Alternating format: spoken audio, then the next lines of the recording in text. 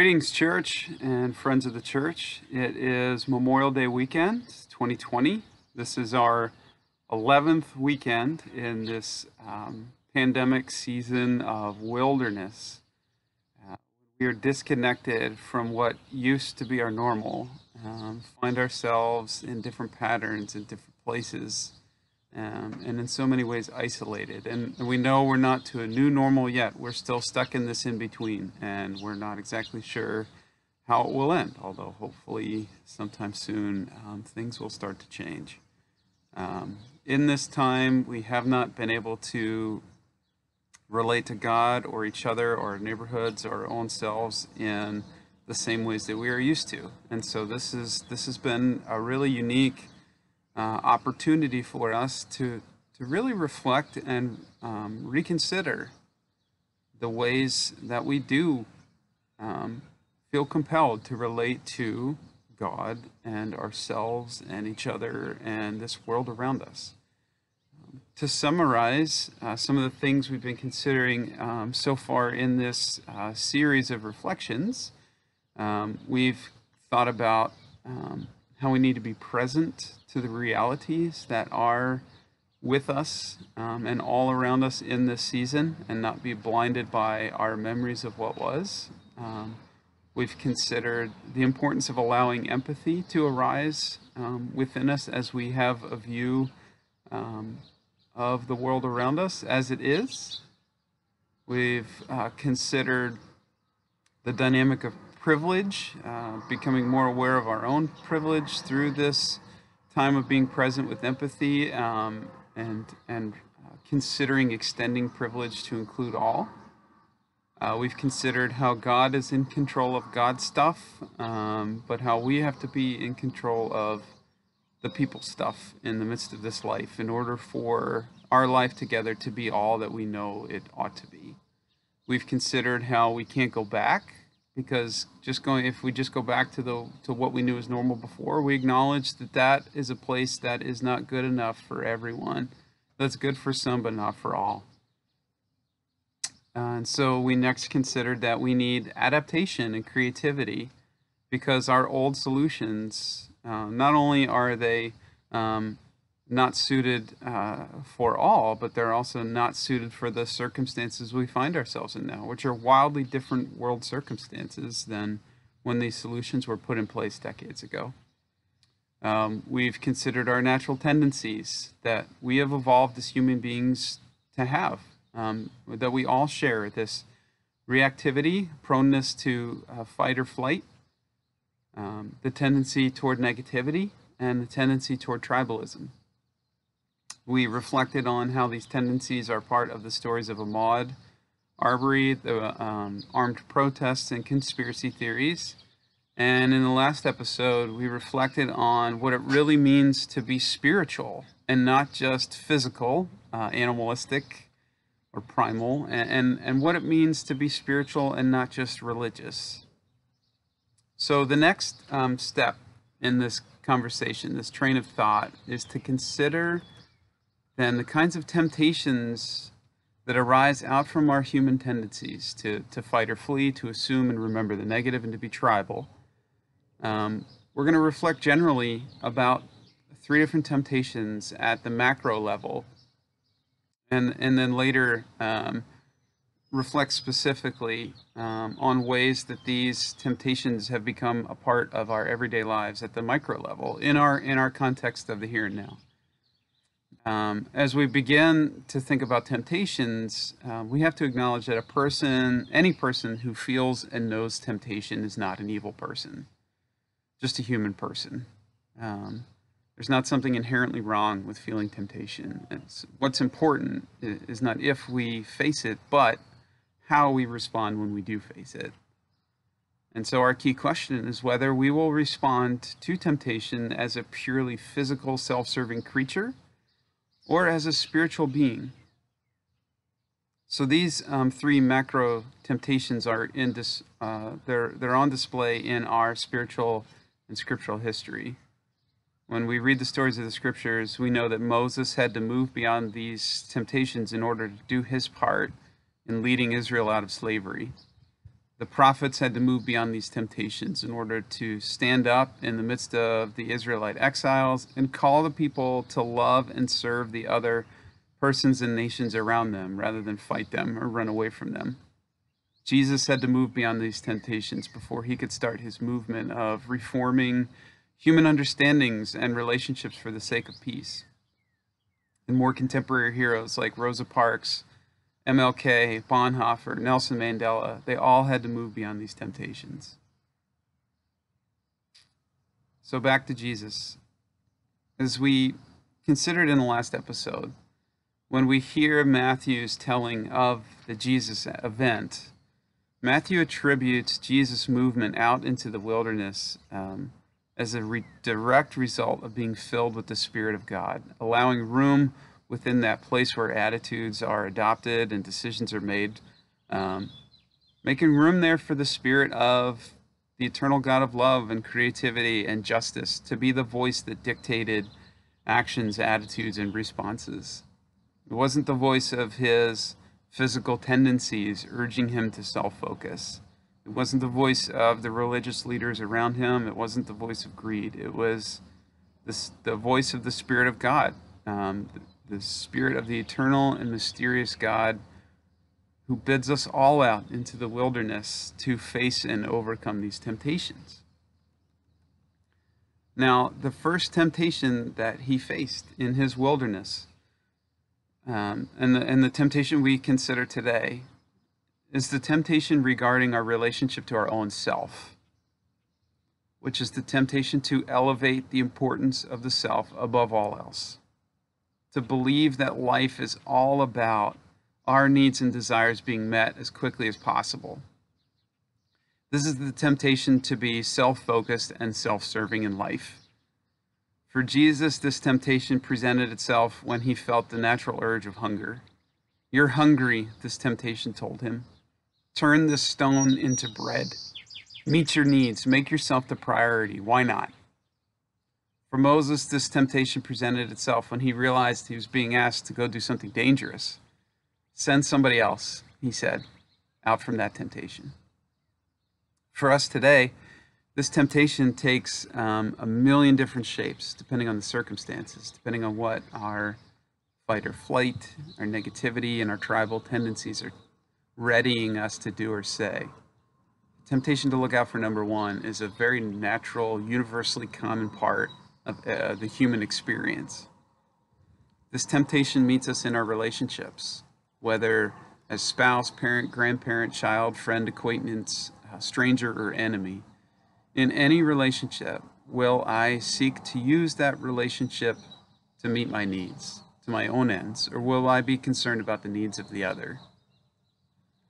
Is that relationship about what's in it for me, since I sense myself to be more important and elevated over the other? This temptation meets us in our bank statements. Will my financial resources be only for the sake of my own ends? This temptation meets us in our domestic and international politics. Will I seek a social order that aligns with my elevated sense of self, as though my needs and desires are more important than those of others? This temptation meets us in our religion. Will I seek a set of religious habits and practices that not only meet my need for a personal sense of eternal life and salvation, but also reinforce my elevated sense of self by telling me that I can earn a more righteous place before God and the sinners of the world? Or will I seek a set of spiritual habits and practices that demand that I humble myself and seek the well-being of others? This temptation is everywhere. It is not a spiritual or moral deficit to feel this temptation to elevate the self. It's simply a physical reality. Freud called that part of us that gives birth to these primal human tendencies and temptations the id. We all have it. Again, the important question is not whether or not we are tempted to self-focus and self-serve, but what we will do with that rational part of our brain in response to the temptation. Will we let the primal tendencies dictate what we do?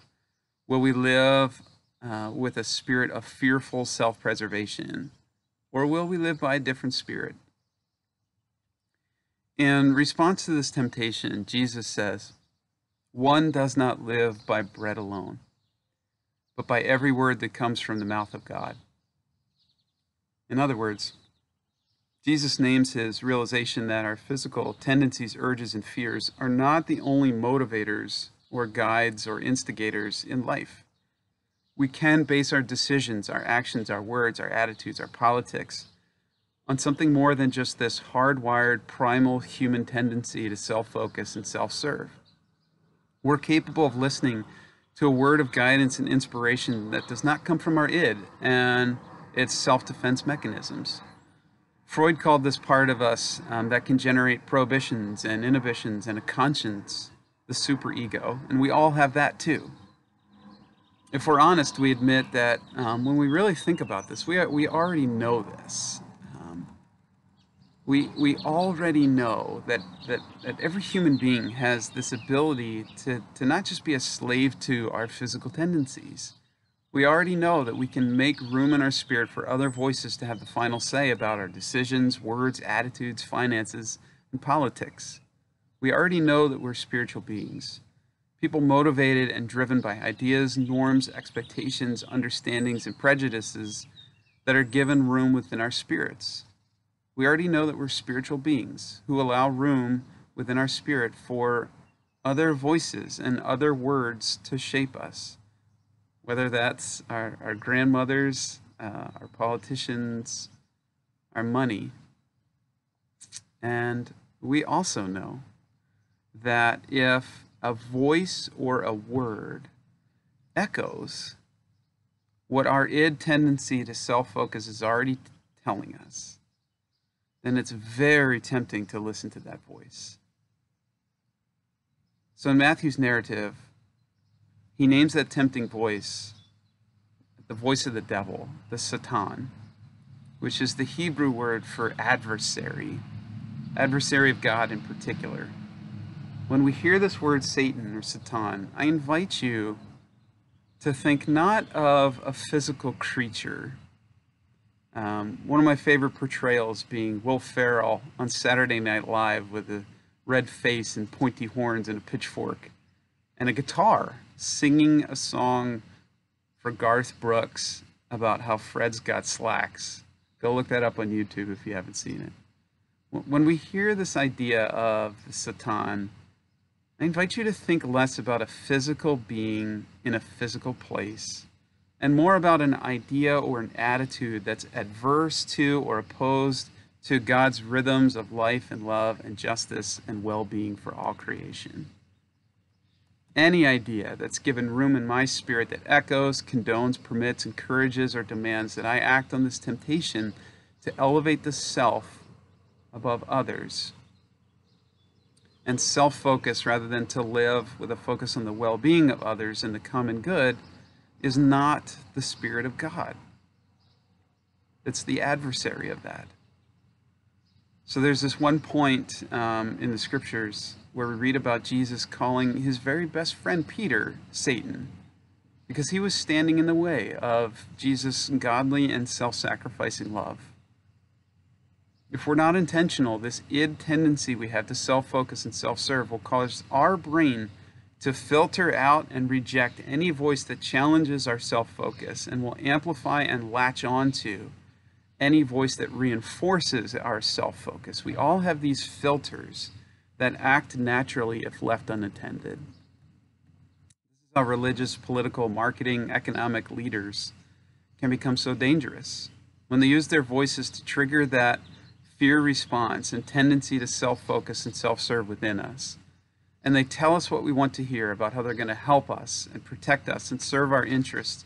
We latch onto them and we allow so much room for their voices within our spirit. And so we always have to be on alert when we allow that room within our spirit to someone else. We have to ask, are they nurturing this very tempting spirit within me that compels me to just look out for myself and my tribe? And if so, we have to wrestle with that temptation. We have to push it out so there's room for the Spirit of God instead. One does not live by bread alone, but by every word that comes from the mouth of God.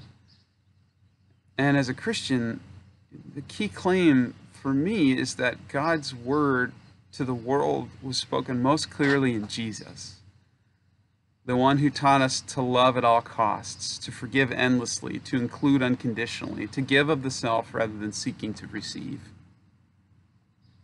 We do not live by our id alone. We do not live only by the primal urge to elevate our sense of self above all else. Yes, that part of us has something to say in every moment, but we are not slaves to it. We can live by a different word speaking. In every moment, in every relationship, every financial decision, every political action and statement, every religious practice and exercise, we have a choice. We have an ego that can help us to find that balance between id and superego, between necessary self-maintenance and other-focused action for the sake of the other and the common good. But we have to make that choice. The lives from our human history that we most often celebrate are those persons we were able to move beyond this temptation. For if we can't or won't, then the story that others will tell about our lives when we die is that the impact of our life was defined by what we've done only for the sake of the self. But when we can and will move beyond this temptation to self-elevate and to make life about the self, and instead we make the life about the sake of the common good and the other, then the story that others tell about our lives when we die is that we had an impact that was larger than our own personal world. We had an impact on the whole world. This was Moses. This was Jesus and Parks and King. So will this be us? What will our legacy be?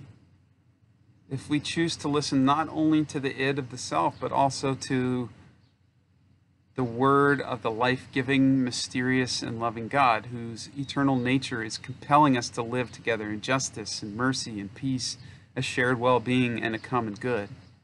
That openness to the divine will help us to move beyond this macro temptation to self-elevate and to instead live the kinds of lives that change the world for good.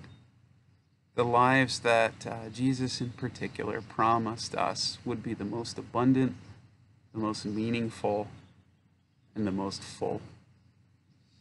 Stay home, stay safe, be well, and peace be with you all.